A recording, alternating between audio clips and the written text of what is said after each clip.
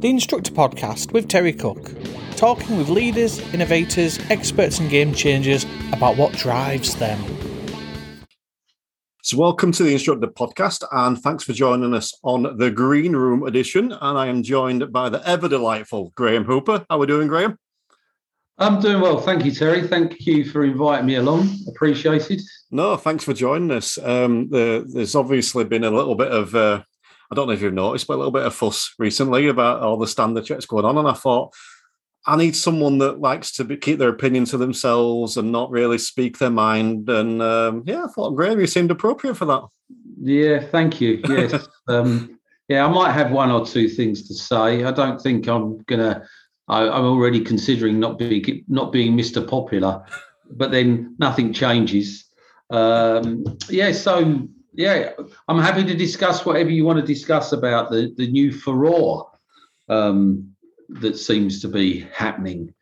I mean, just for anyone that's been living under a rock, any instructors that have been living under a rock, basically the DVSA they've set some criteria out, which we can potentially go into more detail on, but they've set some criteria out and said that if you're not reaching this criteria as an instructor around driving tests, then you will be issued with a standards check. That's the basic premise of it. I know there's been a few little wrinkles around that, but I'd just like to get your initial thoughts on that. My initial thoughts is there is sort of nuances that are, but overall, what's wrong with it? What's wrong with targeting people who are performing badly? I think I'm going to go and say, and I said this to someone the other day, and I blame my mother, without a doubt. And I don't, there's no higher authority in the world than my mother, and probably not in the universe either.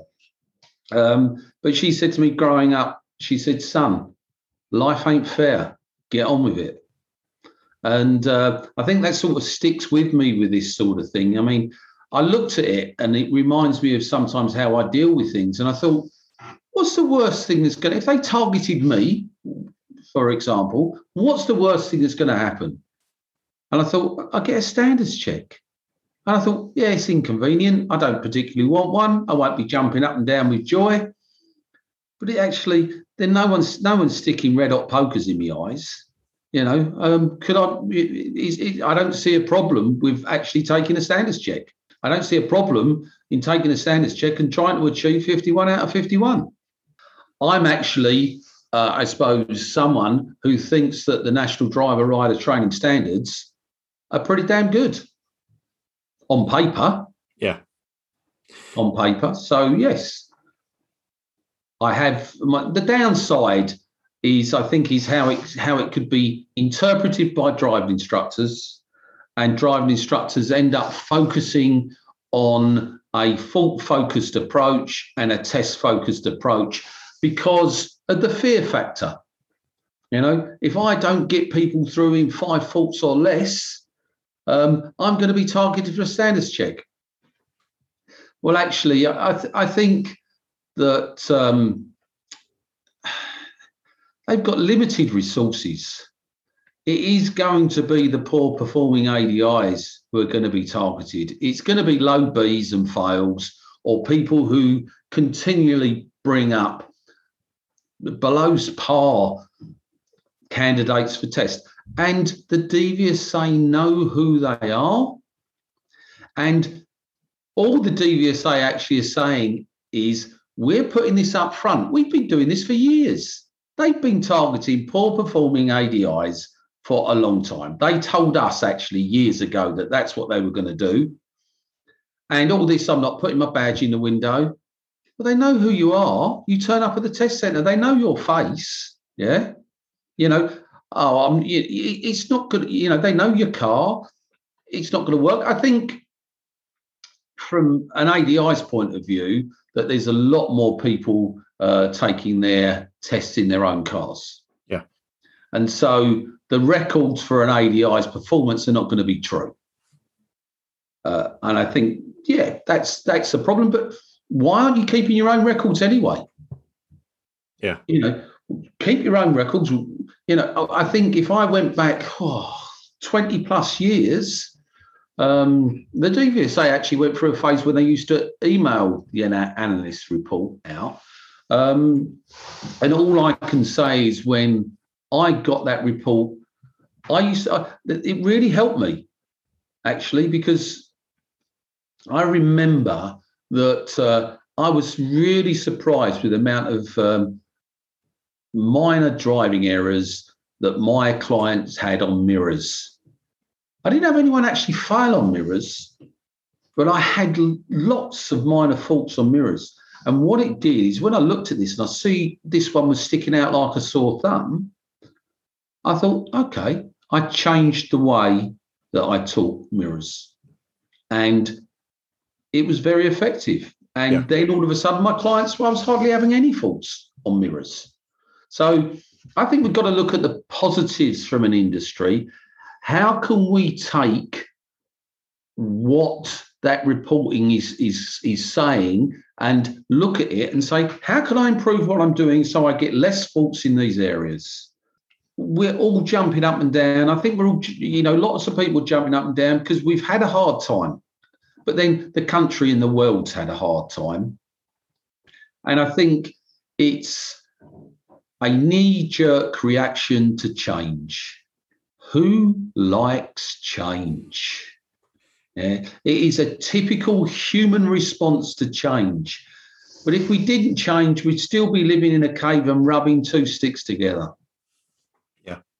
So let's move forward. Let's make this, if this makes us, and there isn't any evidence yet, will it make us more professional? Will it make us bring up clients of a better standard? If that's the aim, we should be backing it. Yeah. If that's the objective, to actually improve the standard of driving in the UK, and that we're actually, and actually, Terry, the secret to this, the secret to actually getting great test results is to focus your training on post-test environments. And when I say that, that's about making sure that people, and it is safe driving for life. It is the higher levels of the goals for driver education, not the bottom levels. I mean, and it all seeps through, but, the ability to move a car and mastering traffic situations, that happens naturally. They learn that. Journey planning and how their personality and how their emotions affect their driving is where we should still be focusing with our driver training, because the number one reason I hear ADIs saying that their clients failed the test is nerves. Well, if you're helping people to cope with their emotions prior to the test and also being able to cope with their emotions after the test, then we're doing safe driving for life. I mean, my concern is that, they failed because of nerves. My concern from a road safety point of view is this person fails because of nerves on a driving test and they make a serious or dangerous error. What happens if they have a nervous episode when they're out on the road? What is the consequences then? If they're nervous before they take the test, their nerves going to disappear? I know that we all, every single one of us, have a little bit of nerves when we go in for a test, but it does mean you're alive and it can help you focus. I think you've touched on a lot of bits there, and I want to come back on some of them. And the first one I'm going to mention, you were giving the example of how you used your own sort of records of tests to better yourself. And when I first started, so I think I'm going back 4 years now. I've been doing it 6 years. I think I was 2 years in for this. I didn't have an awful lot of records around test, but I went through a stage, I think it was like 4 or 5 fails in a row. And that was the first time that had happened to me. And I felt absolutely demoralized. And I went to the test centre and I had 2 tests on one day. And the same examiner took them both out and they both failed. So afterwards, I called the examiner and said, can I have a quick word? I says, are you seeing anything in these guys that's reflected in me? And I can't remember exactly what he said, but basically the point he was making to me was, I think that you're trying too hard as an instructor now. He says that you've you've got this little run of fails, so you're trying too hard to help them.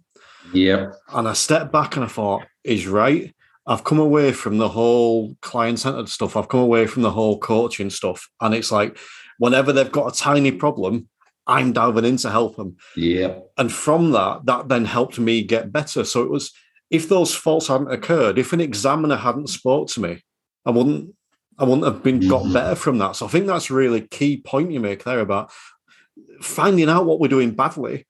Yes, it can be embarrassing. Yes, it can be uncomfortable, but it can only ever be a good thing in the long run. I think, Terry, what you were talking about there reminds me of the biggest problem ADIs have. Yeah. One, they're nice people. Actually, I'm going to give you the second one. The second one is the biggest. Yeah. They're serial helpers. Yeah. And that, being a serial helper, does not give your client responsibility. You have to not help them, because what happens is when we sit next to them, they automatically seem to feel that you're in charge. And they don't realise that on day one, when they get in the driver's seat, they are responsible for the vehicle. So actually on day one, we should be tell me, show me day one. Actually, maybe if that's the first thing we should do, because the client, if you turn up for a lesson, you got 4 bald tyres, yeah, and you're out there driving, and when you get pulled over, and the client gets 12 points on their licence and a ban, and he's going, "How did that happen? I'm in a driving lesson car." Yeah, well, because you're the driver, you're responsible for the vehicle, day one. Oddly enough, I had a conversation with a student today because she wasn't checking her mirrors, checking it was safe when she was pulling up on left, but she was doing it elsewhere and sort of sporadically. And I was kind of asking her where she thinks it come from, and her response really intrigued me. She said that in her head, because I ask to turn left or turn right, or when her parents ask her to turn left or turn right, because they've told her to do it, she assumes she has to do it, and therefore it must be safe. And we had quite an in-depth chat about it. And then for the rest of the lesson, she's nailing it, because I spoke about, you've got a learner mentality, you need a driver mentality. Yeah. And that just, that obviously, that phrase won't work for everyone, but it worked for her and it clicked. And I think what you said there is key. We're helping too much. And it's a nice trait to have, but it's not producing that level of driving we're after. And again, I'll pick up on what you said about mindset. Learners, will turn left. If you told them to turn left and they're turning left into the junction and they can't get in there, but they're still, and the LGV is coming up behind them, they're still going to stop. Yeah, because they to get into the junction and be obliterated by the LGV because you told them to turn left. Yeah. Because they haven't learned to check their mirrors and go, "Ooh, actually, if I stop, that's going to hit me. I better carry on going." Yeah. Yeah, because they've been conditioned. That's what that's the problem. Lots of, and I think it's improved. But if I go back when I started 26 years ago, there was a lot of what I call operant conditioning, like Pavlov's dogs. ADI takes their pupil to test. When the examiner speaks, you check your mirrors. "Hello, John," nods the head and checks all the mirrors. Yeah. "How are you today?" Nods the head and checks all the mirrors. Yeah. Because when the examiner speaks, check your mirrors. If you check your mirrors, you won't fail your test. So you've got like a command, a response, a reward, which is conditioning. And we've got to be aware of that we maybe subliminally condition our clients without even realizing it. And we need to look at ourselves more. ADIs complain about a standards check. And the problem is that actually we're not checked enough. Yeah, I'm not talking about getting an examiner to check. Get a great trainer in the back to watch you. Or film yourself, come home, sit in a dark room, get a large glass of whatever your favourite is, yeah, and watch yourself and then start going, oh no, did I really do that? Because we don't hear what we say and we don't see what we do in the moment and we don't realize it. And if you want to improve, that is absolutely an excellent way to do it. And then if you get a trainer to look at it, they pick out the bits and pieces. Do you know your language? Does it really says this? And then, how is your client interpreting what you say? Yeah. So it's really important. And I'm not saying that ADIs do this all the time, because they don't. But they don't have to do it very often. And if and none of us, especially me, yeah, none of us are perfect. We all make mistakes. I learned everything I know about coaching and driver development by cocking it up first. Yeah. Not particularly proud of that, my learning style. It's not the best learning style in the world. It's put me in some embarrassing places at times. But if you become a reflective practitioner, then you will learn and improve and step forward. So we've got to be careful of that conditioning and that serial helper. Yeah. And I welcome the standards check because it's about standards. Yeah. And just coming back to the standards check and the way, obviously bringing it into tying it in with test results, I'd be interested in your thoughts on this, because you mentioned something there about being trained for a test rather than being trained to drive. We know there's instructors out there that still do that will teach specific test routes and don't do this on your test, do this on your test. Do you think, and I'm going to caveat this before I say it, in that the DVSA only have certain things they can work with. And the biggest one they've got is our pass rates. It's not like they can just magically know who everyone is and what everyone's doing. There's certain things they have to work with. But do you think there's a danger of letting the ADIs that focus on tests rather than driving actually get away with that because they've potentially got the higher pass rate as a consequence of that? I would imagine, in my opinion, that if people are just focusing on tests and a fault-focused approach, I'm not sure. I don't know, but I'm not sure they're going to get a higher pass rate. Right. I think the ADI who teaches someone to drive independently will have a higher pass rate than the fault-focused approach. And if you think of it this way, that if you're developing a thinking driver, then from day one, they're thinking, because driving's about decision making.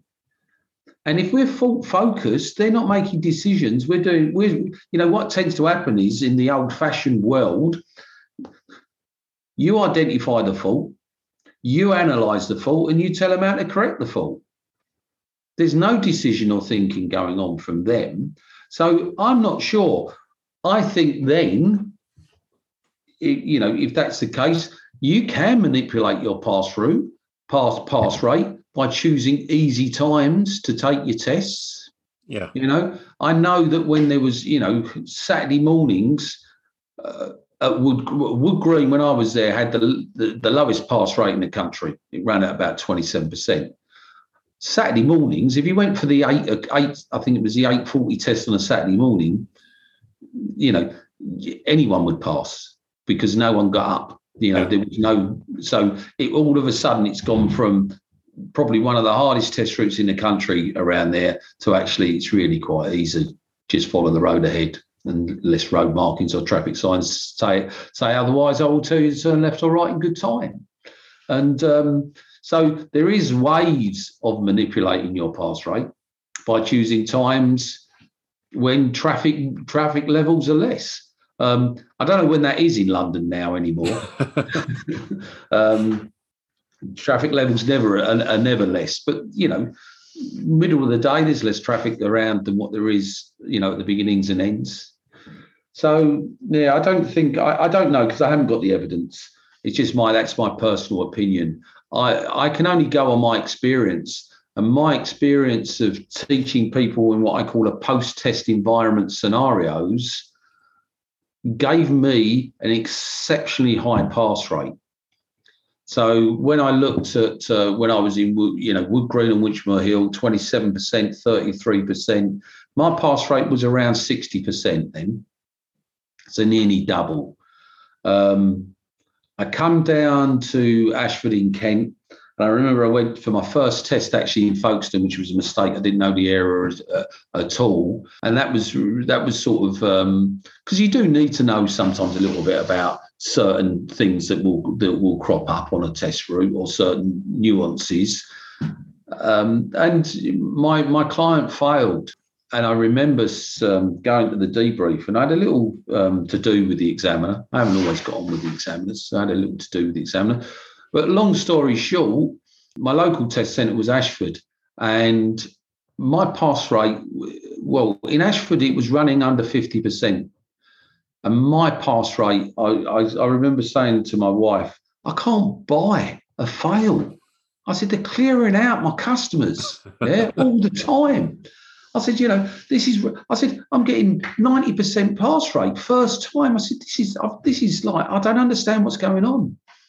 And I think when I reflect back, I was carrying on teaching to the same standards that I was teaching to in London and the traffic levels in London. And I took my clients and I went hunting for difficult places for them to drive in. And so then when they went for their test, it was easy. Yeah. So I do understand that ADIs who are in inner city places are going to, it's a far more challenging, I think, to get people to pass a test than what you're going to do, for argument's sake, in the Isle of Skye or the Outer Hebrides. There's not so many decisions to make. Yeah. But I think that the DVSA would surely take that into account, when they're looking, they're still going to focus on the bottom. Yeah. They're not going to be going on the top. But going back to that, the last test I had when I did in Ashford with this particular examiner, I sat in the back, and at the end of it, he said, "I'm pleased to say to the client, you've passed." And he said, "You had, I think it was four minor faults or 4 faults on your, and I'll go through them with you." And he turned around and he said, "Do you agree with that decision, Graham?" And I said, "Well, no, actually, no." I said, "I've got him as 6." But yeah, and I think the other thing is, because I know this thing about mock tests, and this push for mock tests. I only ever had one person pass a mock test with me, and he failed his driving test. I remember the guy called Paul when it was in Wood Green. Up until that stage, I never had anyone pass a mock test because I used mock tests as development. So they never were really ready when they took a mock. It highlighted for them the areas of development. I had this one guy who passed a mock with me, and he failed his driving test. It was like, okay. So it was okay with people failing mocks because it was about improving what areas, and they could see clearly then sometimes what areas of development. And the good thing about mocks is it gets the instructor to shut up. And I think that's why, and I don't know, but that's why the DVSA are pushing mock tests, because the instructor's forced to shut up. Potentially, but I think if they are, I do believe they should make that clear, because there's a lot of talk online. I'm sure you see this with people talking about the DVSA backtracking from coaching, and that's talking more about mock tests is actually stepping back from coaching. And I'm with you on that. I think that the opposite, and that's why I like using SatNav so much as well, because it forces me to show up. And that's still something I'm working on. As we spoke before, I'm someone that likes to help. And so putting a sat-nav on or doing a mock test, or even if it's just 10 minutes, it doesn't have to be a full thing where I say, I'm going to talk for 10 minutes, you're driving us here. It makes me shut up. And I think they need to really clarify why they're doing that and come back and stamp their authority again and saying coaching and CCL is still the way forward. Well, the standards haven't changed. The standards it's clearly in the standards to coach and clearly in the standards to client-centered learning. They haven't rewritten the standards. So I think it's up to ADIs to stop interpreting and looking for hidden messages and go back to the DVSA national standards for driver and rider training. Until they alter, nothing's altered. Unfortunately, and I think, and part of that, if we go to role 5 of that, it's about CPD in the standards, continuing professional development. Now, I know as co-managing director of a national training company that only about 5% of ADIs take up CPD. 5%. Yeah. It's such a small marketplace. We have, 2,000 customers. Sounds a lot. How many ADIs are there? About 40, isn't there? 40,000. Yeah, well, I think it's about 36. But let's just say 40,000 for the sake of it. Yeah. So we have 2,000 customers. Sounds a lot of customers, but actually, it's in the grand scheme of things. That's 5%, isn't it? 5% of entire ADIs. Yeah. Yeah, it's not many, and we're the leading training provider in this industry of continued professional development. I think we should start another podcast about conspiracy theories for driving instructors. That could prove quite popular. I've definitely. Yes, I think sometimes I look at the posts on Facebook. There's no evidence. If it's an opinion, say it's an opinion. Yeah. Yeah. But I used to talk about, and I still do, fog. Yeah. Everything's shrouded in fog, but actually, fog stood for fact, opinion, guess. Yeah. Most of it is just guessing, and it's very fear focused guessing. Yeah, it's an emotional guess because ADIs feel attacked by the DVSA at the moment and feel blamed for the poor pass results. Who is responsible then? That's my question. Who is responsible? You're going to blame your pupils? Or if you're going to blame your pupils, then, let's have a look at the pupils. Who's training the pupils? We'll go round in circles with this because at some stage, someone in our industry has got to take responsibility for the standard of clients who are turning up at the test centre. We all hark on about the school of mum and dad. If we're not doing CPD, the school of mum and dad are not doing CPD. Where's the separation? Yeah. Apart from the fact we take money off our clients. Definitely. On that note, sorry, go on. I was just to say that's just a concern that, I want this industry to stand out as a profession, to be a shining light for road safety. And I look at some of the forums and you think, it's appalling. The bullying, that goes on social media amongst driving instructors is just appalling. How can we make this acceptable? These people, they're the ones that the DVSA should be targeting. It's Definitely. Not acceptable. And we're going to pause for a moment at the table, but when we come back, I think I'd like to speak to Graham a little bit more about his opinions on that bullying. I've got some strong ones.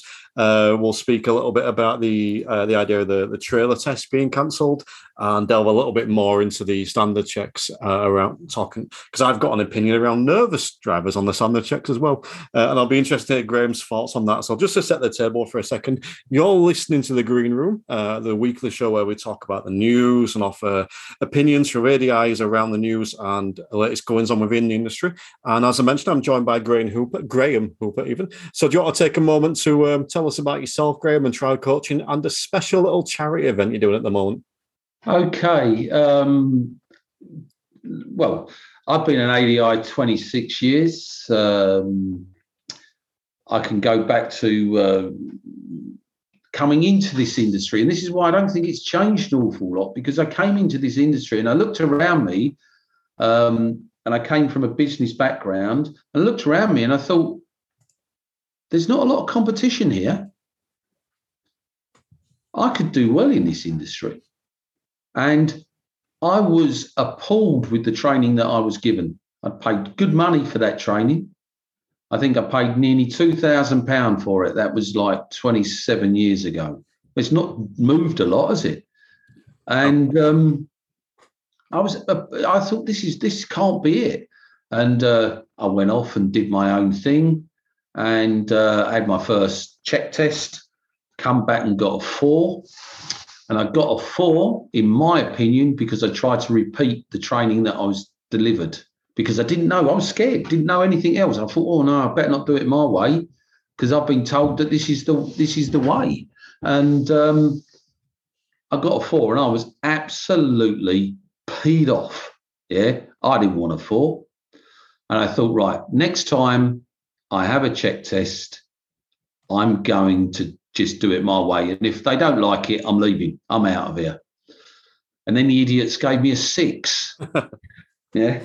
For doing it my way. And that was it. Tri-Coaching Partnership, really, the seeds were grown then, because that's when I wrote my 10-year business plan, and CPD was part of that 10-year business plan. And in that, I got asked to leave school.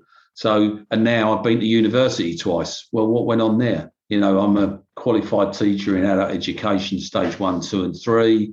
And, I couldn't do a master's course in coaching, but I did the master's course in coaching, but could only get a certificate because I haven't done a degree. Right. So they allowed me on there, which was very kind of them. And I was mentored by Dr. Christian Van Urenberg and Dr. Jonathan Passmore, 2 well-renowned coaches in the UK. And we formed Tri-Coaching Partnership because we believed that ADIs deserved what I will call proper continuing professional development. And that's when we formed the BTEC Level 4 Professional Award in Coaching for Driver Development. And we had it accredited by an outside source, by Pearson's Edexcel, and they accredited it. And that gave us the inner belief that we were doing the right thing. And it's just grown ever since. So I'm passionate about CPD. I'm passionate about road safety. I won't tell you that story maybe another time. But I will like to mention that it's 26th of August today, and we're coming up to Bank Holiday weekend. And if you don't know me, I had reconstructive surgery on my right foot back in February, and I was non-weight bearing for 3 months. My goal was to walk the London bridges. And a charity that I've always supported is prostate cancer. And I'm supporting that charity. And I'm going into the weekend now. We've raised £1,130 as I speak to Terry now at 5:45 on the 26th of August. And you can still support it if you hear this after I've walked it. I'll be posting pictures on Facebook and geeing everyone up and pushing it. So those who have donated, thank yous ever so much. It's made it so much worthwhile for me.